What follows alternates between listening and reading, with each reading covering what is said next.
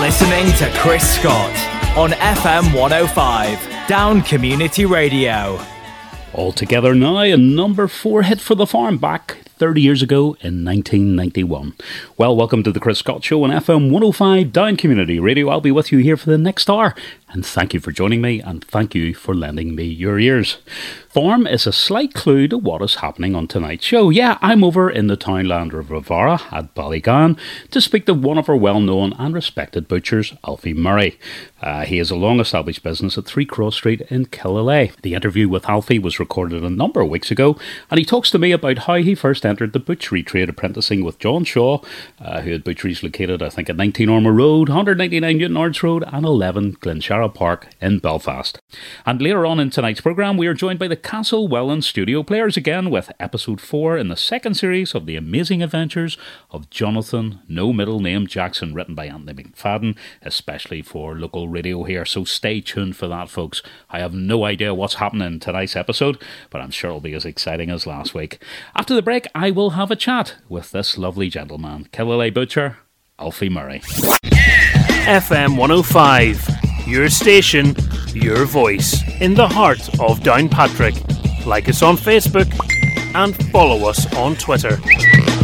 Chatting with Chris on FM105 Down Community Radio. Your station, your voice. I took a wee trip out to the townland of Ravara, out towards Ballygan, and I'm speaking to Alfie Murray. Alfie Murray is well known in the Killyleagh area and beyond, and he's one of the butchers and has been there for many years. Welcome to the programme, Alfie. That's me, yes, thank you. Alfie, you have been in the butchery trade for many years, and I have no doubt things have changed over all those years. Tell me how you got involved as a young fella. I went to Belfast as a 16-year-old, served my apprenticeship to John Shaw, Newtonards Road, Craigie Road, Ormer Road. You were reared in this area, though, first of all. I mean, you grew up here, didn't you? I was born and reared here in this area and grew up here, yes. What age were you when you decided to go to Belfast? 16. Was it a decision that you made, or was it something that your parents would have liked you to go into and push you that way? No, it was a decision I made myself. Alfie, you were from a farming background, I assume? Mm-hmm. Probably that's what made me go into work with beef, work with animals. And in those days, local butchers, would there not have been a local butcher that you could have went to? Well, there was plenty of local butchers, but I thought I preferred to serve my apprenticeship in Belfast. There was a bigger variety of shops and more up to date at that time. In those days, Alfie, it wasn't a matter of just hopping into a motor car, I wouldn't have thought, and getting up to Belfast. Now, maybe I'm wrong. Maybe that was the mode of transport, or would you have to get the bus up? How would you even have got to Belfast in those days? I travelled by bus, morning and night, up to Belfast. Wow. So it was an early start for you then? Yes, well, we started the shop opened about 8:30 every morning. And you would have got the maybe 7:30 bus at Ballygan and took you into Belfast, and then you walked from wherever you got off the bus to where the shop was. It was Ormer Road. I got off at Oxford Street, walked up Cromie Street at Ormer Road, and then when I got moved to Craigie Road, I got off at the Hillfoot Road and walked along the old road, it's a new road now, to a shop. He had the shop was in Glenshara Park, between Craigie Road and the Castlewellan Road, in that area. Do you remember the bus fare in those days, Alfie? Do you remember much about that time? Oh, it wasn't very expensive, to be honest with you. Now I couldn't just tell you top of my head how much it was, but it was a few shillings. Now, you were schooled here, so that's a big step for a young fella from the country to go to Belfast. Well, can you remember your first impressions when you got there? Well, it was very daunting, to be honest with you, and moving into a complete different area, different people, and then I got to like it and enjoyed it. Yeah. I enjoyed the butchery trade, and I did it. Actually, I loved it, to tell you the truth. Uh-huh. When you first started, then you were going in at an apprenticeship level. Is that the way the trade worked?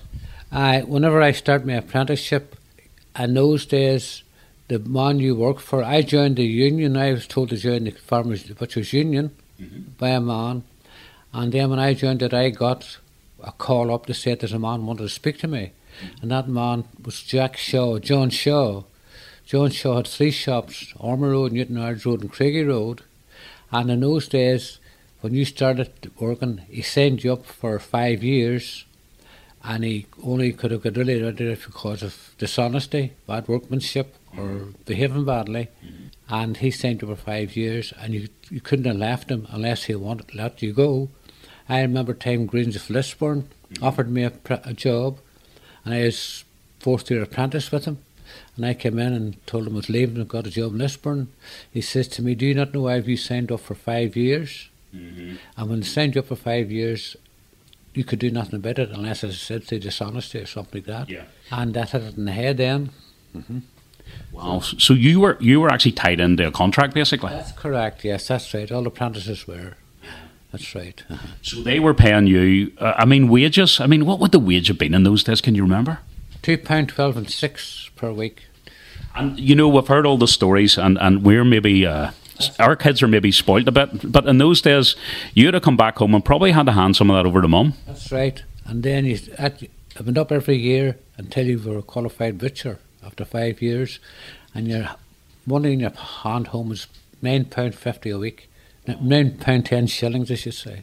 You said there when you became a master butcher, but was that up to the man who employed you to tell you that you were now, or there were no exams or anything in those days, were there? Not really, no, but you just progressed. It depended on yourself. As he saw you had progressed and that you could work, and you just went on every year, take a step up. First job you did was cleaning, then you put on to manufacturing. That was making sausages and mince roll and all this type of thing. Then after a while you went on to what you call the block. That was cutting up, learning all the different cuts, what this was for and that was for. Then when you knew that, you went on to a counter to serve customers.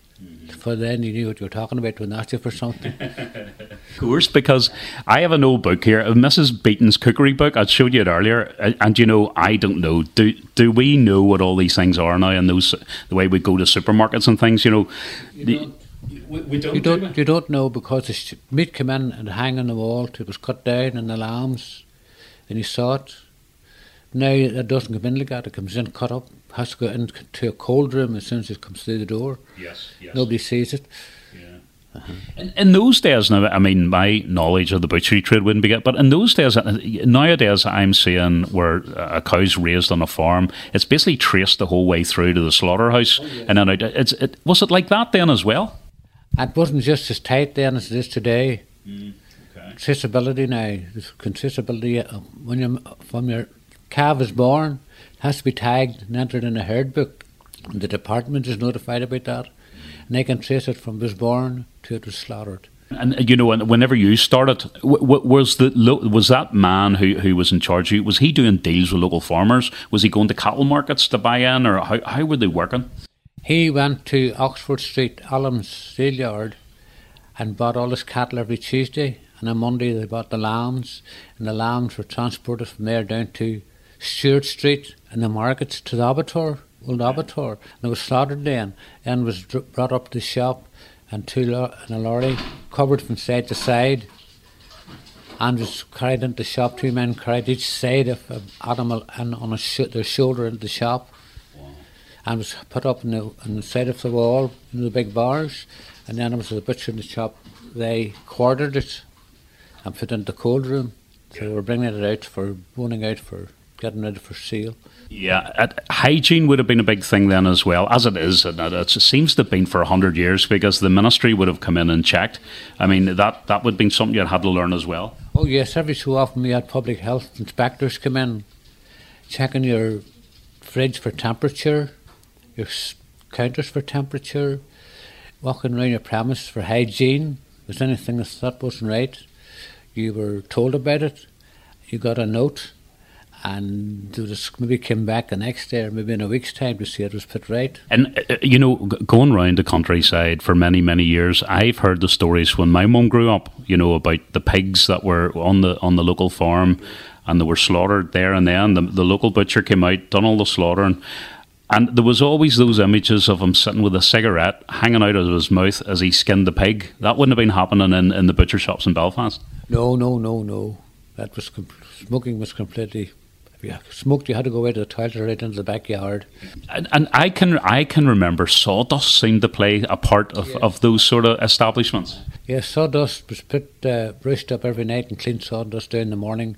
That was to collect any blood or small bit that landed on the floor, because it was slippery, dangerous. And the white sawdust, when it was out, it looked nice and clean also. And of course, the white tiles in the walls as well. I remember one of the for sale here in Killyleagh, when I think it was Mr. Cheevers he passed on the sold up. They made a big thing about the white tiles in the walls. They represent cleanliness. That's correct. White tiles were easily kept clean and washed every week. You work with animals then from a very young age. I suppose it's different when you're reared on a farm. You know the eventual result, because that's your livelihood and your business. Did you ever feel strange about it, going into the actual butchery and that side of things rather than just rearing them? No, it never annoyed me in the least. I knew they were being produced for food, and you get that into your mind, and that's it. Lambs the same. You see the wee lambs hopping about, you think they're lovely wee things. Yet you never thought twice. Chatting with Chris on FM105 Down Community Radio. Your station, your voice. You couldn't really talk to a butcher, could you? And all things meat without playing something from, Meatloaf. Corny, I know, but it's a classic track, 2 out of 3 ain't bad, from many, many years ago, especially for this young fella, Alan Malone from 5 Mile Town, who celebrates his birthday later on in the week, so have a happy birthday, Alan. And after this, we're returning to Alfie again, who will be telling me about his move from Belfast to the streets of Killyleagh. On 105 FM and around the world online. This is FM 105, your local station, live from the heart of Downpatrick. Chatting with Chris on FM105 Down Community Radio. Your station, your voice. So as you progressed then, you were in the city. How did you get to Killyleagh then? What was the story there? The story was there that the man who worked at Killyleagh, I knew a man called George Cargo. And I got to know George, going in, talking to him, and he got to know he was a butcher. Then he landed into my father's yard one night. It was in the summertime, and he came to the door, and my dad said, "There's some man looking for you." And I said, "He's looking for me." So I go out, and it was George, and he says, "There's a man here who wants to speak to you, a man called Elliot." I said, "Right, Elliot introduced himself as I have a butcher in Killyleagh, and I'm looking for I have a guy who works for me who's took a mental not well, and looking for a butcher." So I decided he said to me, "Come down some night and have a chat." So I went down and discussed conditions. And I said to him, "I can't leave unless I give my boss now a week's notice." So I got in and I told my boss I was leaving. Well, he says, "I stopped you before, but can't hold you this time." I was out of my apprenticeship. And I went to work with that man, and I was with him, I think I was with him about 4 years. And he took ill, and he was in the shop for about 6 months. I carried on my own. That was from Easter. And then he told me he was selling out, and that's how it came to be in Killyleagh. What, can you remember what year that was? Oh gosh, that's a good time now. That must be about 40 years ago, easy. Wow. 40, easy. Couple more. And were those premises where your premises are now then, Alfie? That was the same premises, although I modernised it a lot. Yes, okay. Uh-huh. So, starting out on your own, that's a big thing, isn't it? It's very daunting, probably. And probably take a wee while just to get to know you in Killyleagh, people get to know you, or was that an issue? No, it wasn't an issue. I actually liked Killyleagh and liked the people. And honestly, I must say, people supported me magnificently. After I took a shop over, the turnover started going up. And this is, I just held on till and worked away and looked after the people, and the people looked after me, gave them the best service I could, and the best quality I could, and just snowballed after that. You've probably seen a lot of change in your lifetime in the butchery trade. What would be some of the big changes that you noticed from all those years ago as an apprentice to what they're doing now? Vacuum packed meat. Right. It was a big change. Bringing meat in wrapped up vacuum pack. I never liked it at all. As a matter of fact, I don't like any stuffing that's wrapped up in plastic, to be honest with you. Would you have seen carcasses hanging up then? You know, would the public have seen that whenever you were an apprentice, or was that still in the cold room, or would they have been all there and you'd have taken the whatever off them in front of people? They came up, once the carcass came in and sides, it was put up on the wall in the shop, on the big bars, and people on a white sheet went round the bottom of it to keep people off it, and people could have seen it hanging, seen it coming in with two men climbing on their shoulders. You see, and then they brought in that law passed after a few years that when you bring your meat in, it must go into your cold room. So it's quartered on the van, force brought in, and then goes sit into your cold room. It's rung on sides in the wall, but quartered into your cold room. And you throw it in your shoulder as quarters and brought it out, cut it up into whatever cuts you need, and prepared it for the customer. Do you see the demand now change, though? I mean, what customers ask you for now is not what they would have been asking you for 40 years ago. Things have changed a lot, I would think. Oh, very much so. Years ago, people would come in looking for stewing meat, stewing lamb, ox heart, kidneys. Wow. Those things are all gone now. Nobody asked for those, very few.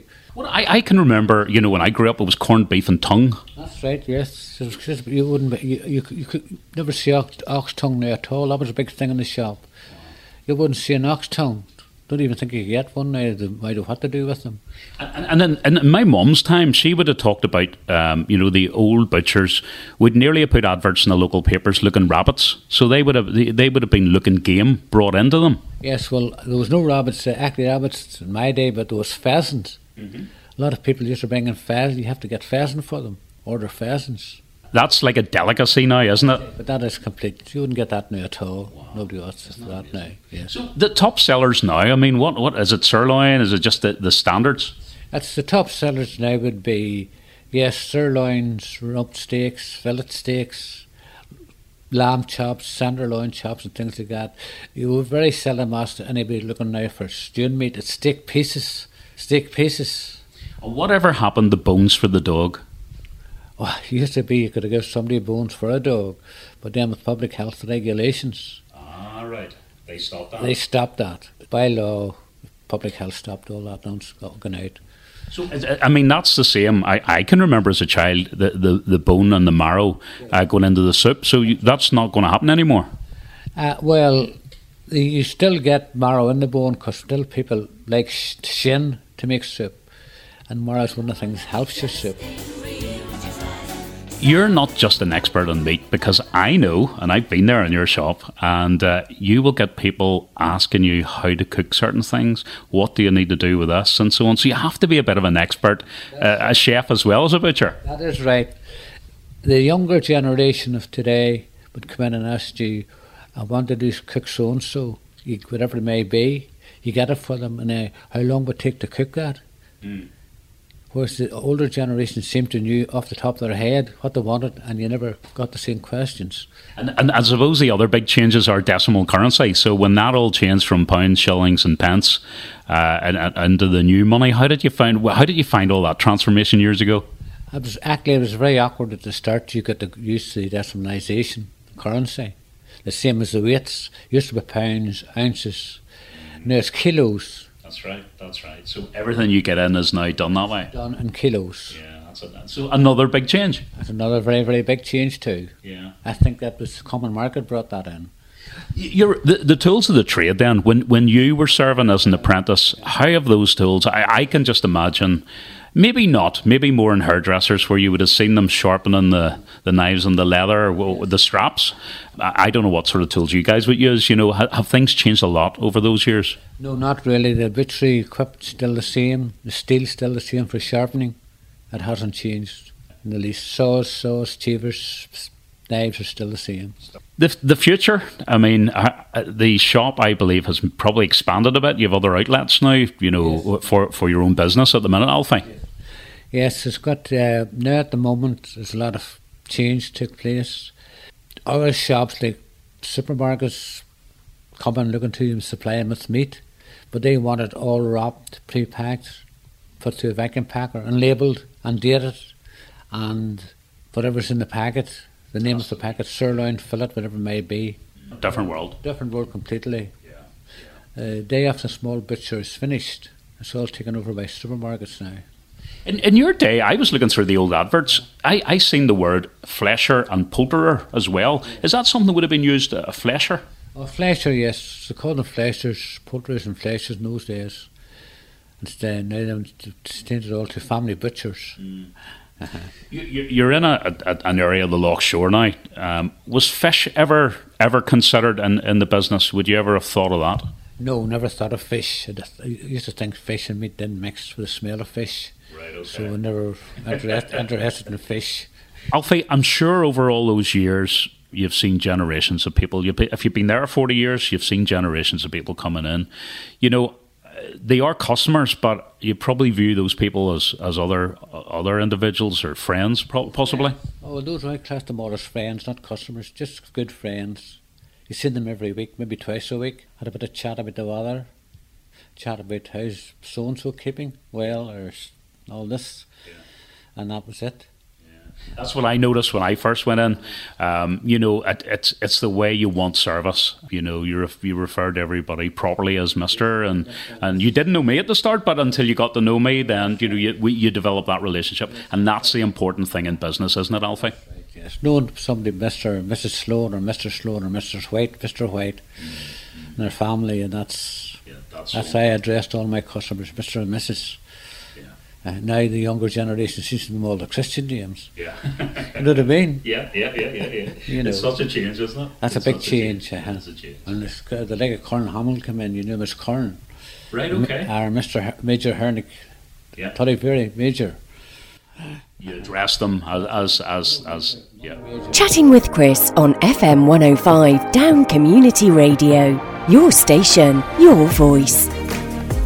We leave Alfie there for the present. Thank you so much, Alfie Murray, for talking to me on tonight's show. All about your life and life in the butchery trade. A delight to talk to you. I'll also be returning next week to speak to Alfie again, all about this noise. Yeah, it's turkey. Yeah, it's turkeys. Turkeys and Christmas. You can find details of Alfie Murray Butchers at 3 Cross Street in Killyleagh on their Facebook page, Alfie Murray Family Butchers.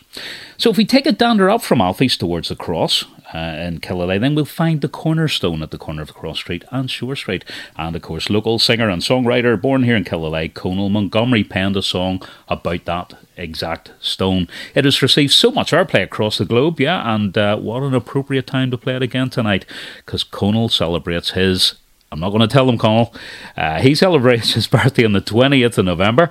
I believe a big happy birthday to you, sir, and keep doing what you do. So after the cornerstone, stay tuned to hear the Castlewellan Studio Players perform Episode 4, Series 2 of The Amazing Adventures of Jonathan No Middle Name Jackson. I think I'm getting a hint they may be changing the name at the end of that one, but who knows? You have to listen in to find out. So I'll see you all again next week. Thank you for tuning. Thank you for lending me your ears. Chris Scott Show will be along next week again, Wednesday night 7 to 8, and each Sunday repeated 8 to 9. Next week we'll be talking all about turkeys and toys. It is, of course, the 1st of December, so I'll get away with that one. So in the meantime, stay safe, stay tuned to FM 105. Good night, folks. You're listening to Chris Scott on FM 105, Down Community Radio. On 105 FM and around the world online. This is FM 105, your local station, live from the heart of Downpatrick. You're listening to Chris Scott on FM 105, Down Community Radio.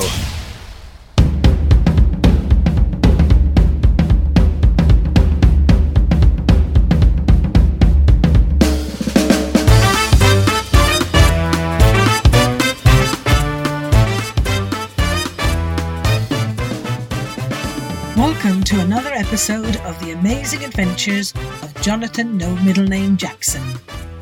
Last week, Jonathan, Samantha and Donna were just about to be told by the voice of the void how to get to the town of Brioche when they ran out of time because the sketch ended. We catch up with them, still waiting in the same place, to find out where they have to go. Finally, you're back! We've been standing here for a whole week waiting for you to return. Sorry, but the sketch ended. What? So you couldn't wait just one more minute while we found out where we had to go? I had to read what was written and... Ugh, what is that disgusting smell? That's Donna.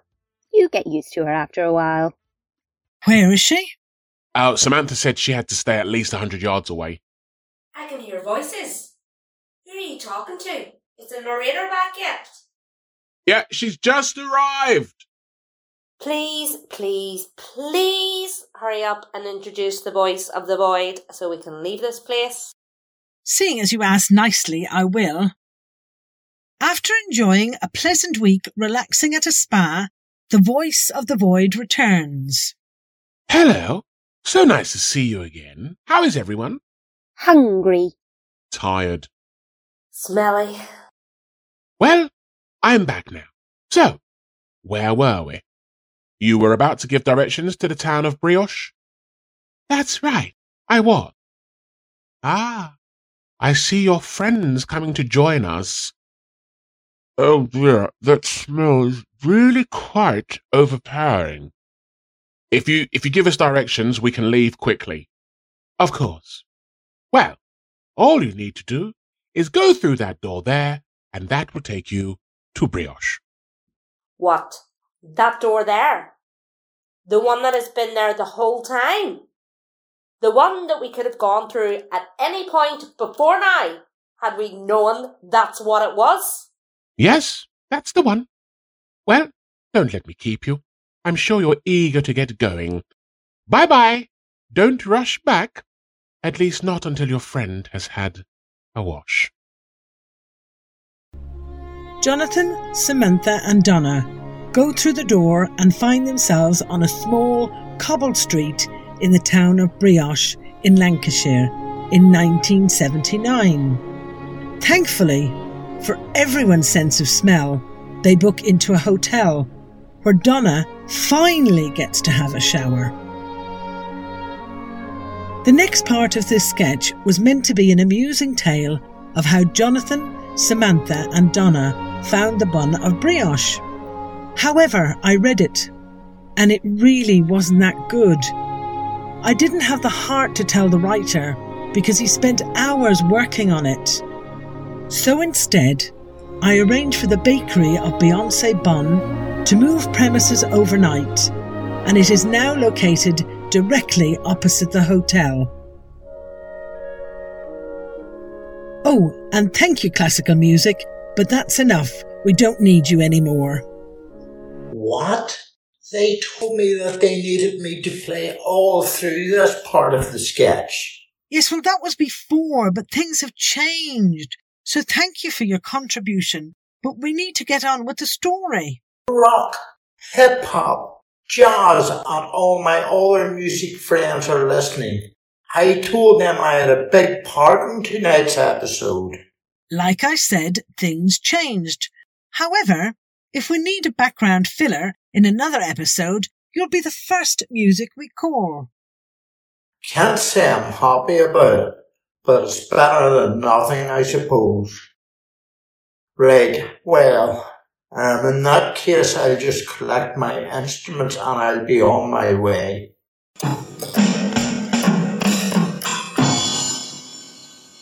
Back to the bakery. Hello, we are looking for Beyonce Bun. Hey up to lad, you come to the right place. She's just in tit back room making an halo for tit angel cake. Excuse me, do the people from the north of England really speak like this? Of course tit not. But tit writer thinks it's tit funny, tit make us tit sound like tit way. But don't you worry, tit lass. Next tit time, he's up here visiting tit friends. Will tit get the tit bugger? The North remembers. That's all I'm tit saying. That's a great slogan. You should put that on a t-shirt. Don't you mean tit t-shirt?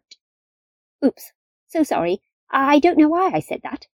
That's okay, tit lass. I know it's tit not you. It's tit bloody rider, putting tit words in tit mouths. Wait tit here till I tit get Beyonce for ya. Hello, I'm Beyonce Bun. Hi, I'm Jonathan, no middle name Jackson. This is Samantha Smallwood, and this is Donna, who, as of yet, still does not have a surname, even though we are 4 episodes into the second series. We're on a quest to find the treasure of Le Chat Noir, and have been told you know where the next artefact is? Aye, that I do. But in order to get it, you will need skill and cunning, and be prepared to win at any cost. It sounds very dangerous. That it is. But if Jonathan is like father, then he will succeed. You know my father? And uncle. I'm sorry, writer.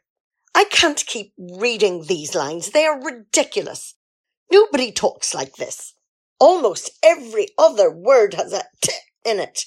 You tell him, tit Beyonce.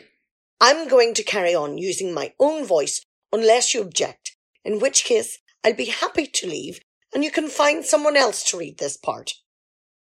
Do you think that he's listening? Well, we'll see, won't we?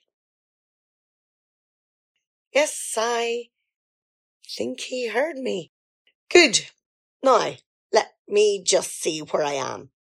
Ah, yes, here we are. Yes, Jonathan, I know both your father and uncle. They were very helpful to me after a disastrous performance in the early stages of my international singing career. I felt all alone in life, just me, myself and I. Without them, I don't know if I would have ever had the nerve to set foot again on stage, let alone sing. I told them both of the dream I had as a child about being a star, and they said, and I quote, "It's your destiny, child, to make that dream come true." It was hard going, but as your father said, I'm a survivor. So, where do we find the artefact? For that, we have to visit the travelling fun fair that is situated on the heath. Is it far? Unfortunately, it is quite some distance from where we are, much too far to walk. If this was television, there would be a scene where the 4 of us, in my top-of-the-range Mercedes, drive through the town passing intriguing and interesting shops. Then there would be a long shot as we head out into the countryside and drive up to the heath. But this is radio, so, oh look, we have arrived at the fair already. Radio is so much easier when it comes to travelling. Yes, and more importantly, cheaper. Look, Jonathan, a big wheel. We must go on it. I'm not sure there'd be time, Donna. We need to drag out the sketch a bit, so we might as well enjoy yourselves while we're here. For the next few hours, the 4 of them ate candy floss, ice cream and loads of junk food, whilst going on as many rides as possible. At one point, the woman running the bumper cars had to ban Donna and Samantha for overly aggressive behaviour between the pair of them. But apart from that, everyone had a wonderful time. Well, that was fun, but we really should get on with the story. Where is the next artefact? Follow me. It's at the one stall we have yet to visit. Jonathan, I'm starting to think that a person dressed as a creepy clown is following us. They always seem to be in the background wherever we go. Seriously, Samantha, I thought you knew better. All the best funfair stories have a creepy clown following someone. So, you think the clown will become important as we get towards the end of the sketch? I can pretty much guarantee it. This is the stall where the artefact is. It's one of those throw a ring over the box to win type of stall. So, where is the artefact? It's that one there. The one in the centre. You mean the small metal statue of Chris Hemsworth? dressed as the Norse god Thor from a certain movie franchise. That's the one. Can't we just ask the woman working the stall for it? No. In order for statue to reveal where the next artifact is, a ring must drop over the box that it stands on. Easy enough. I've already paid the woman and she gave me the 3 rings. Well, here goes. Bad luck, Jonathan. Try again. Bugger! Last one. Here goes. Wait! What for? You already missed twice. You cannot afford to miss this time. What difference does that make? Even if he does, he can always get another 3 rings and try again. You don't understand. Each person who tries only gets 3 chances. After that, even if they get the ring over the box, the statue will not divulge the location of the next artifact. What? Why didn't you tell me that beforehand? I only have 1 ring left. If Jonathan misses, can I try? Yes, but now that the identity of the statue has been revealed, anyone could get their hands on it. Do your best, Jonathan. I missed. Don't worry, Jonathan. I'll have a try. Excuse me, stall holder, can I have rings, please? You'll have to wait. There's someone in front of you. Who? That clown. Jonathan, look, it's a clown from earlier. And he, or possibly she, it's hard to tell under the wig and all that makeup, have the rings. We meet again, Miss Smallwood. Oh no, Jonathan. It's the stranger on the train from episode 3 of the first series. And again later in episode 6, dressed as a pantomime cow. Yes, Miss Smallwood, it is I.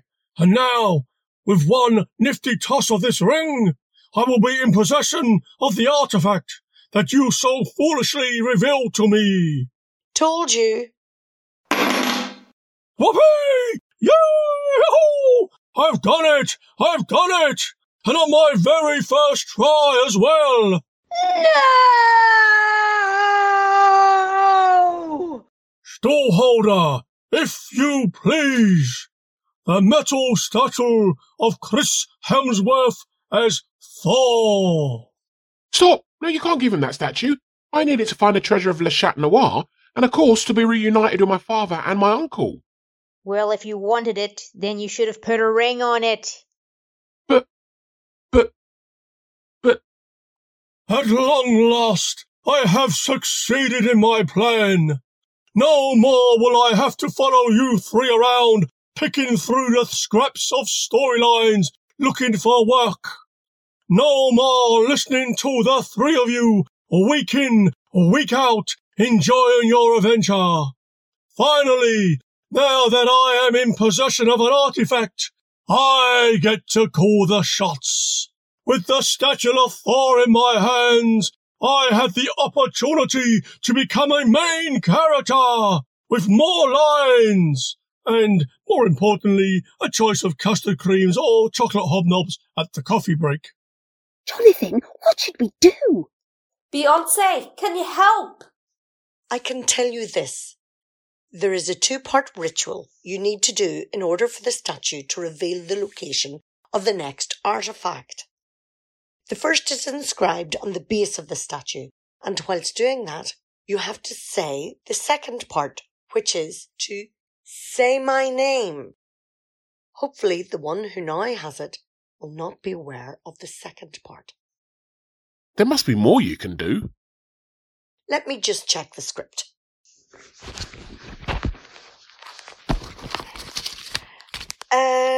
No, sorry. But that's it. According to this, it's time for me to go. But you can't leave. You have to stay and help us get back the metal statue of Thor, and in turn, carry the story into the next episode. I beg you, I implore you, stay and help us put right that which has gone wrong. What do you say? Will you stand with us on the right side of history? She's already gone, Jonathan. Oh. Does that mean the clown keeps the statue and we now become minor characters? I'm afraid so, yes. What? It's okay, Donna. I'm sure something will turn up and get us back into the main story. In the meantime, at least we still have each other. We still have each other? That's right. No matter what has happened, we still have each other. We still have each other? Is that all you can bloody say? You dozy, brainless, stick-headed moron. All you had to do, Jonathan, all you had to do was throw a stupid little ring over a stupid little box and we could have carried on as main characters in the story. But oh no, not you. You had to make a complete mess of everything and miss the shot.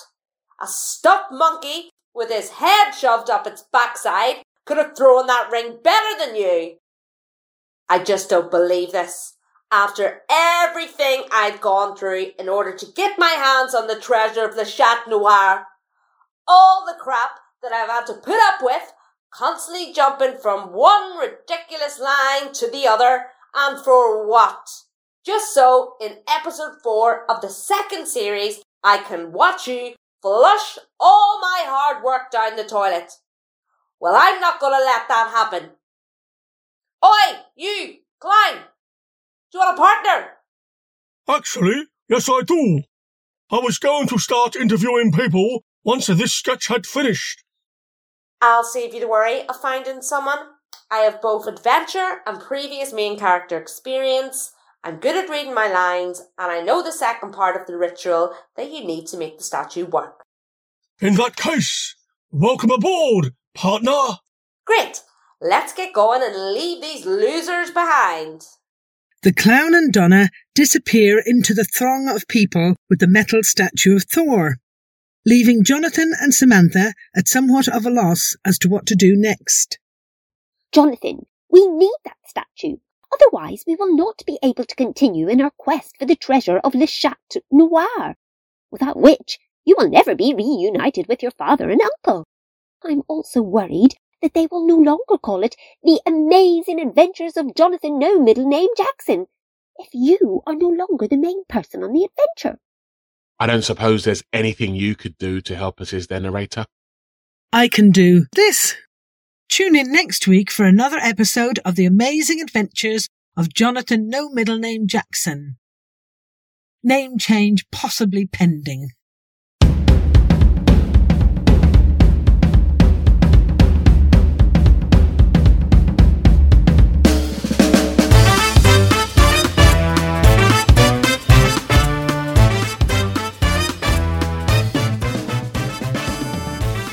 In that episode, Maria O'Brien played the narrator, Mark Maidenutney played Jonathan Jackson and the voice of the Void, Michelle Dorrance played Samantha Smallwood, Siobhan Miller played Donna the Druid, Anthony McFadden played the Clown, Kushla McKibben played Beyonce Bunn, Tim Connolly played the Shop Worker, Mark Hasley played classical music, with Brigida Kroski playing the stallholder.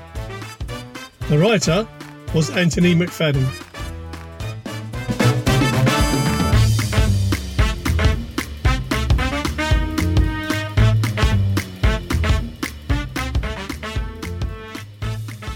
You're listening to Chris Scott on FM 105, Down Community Radio.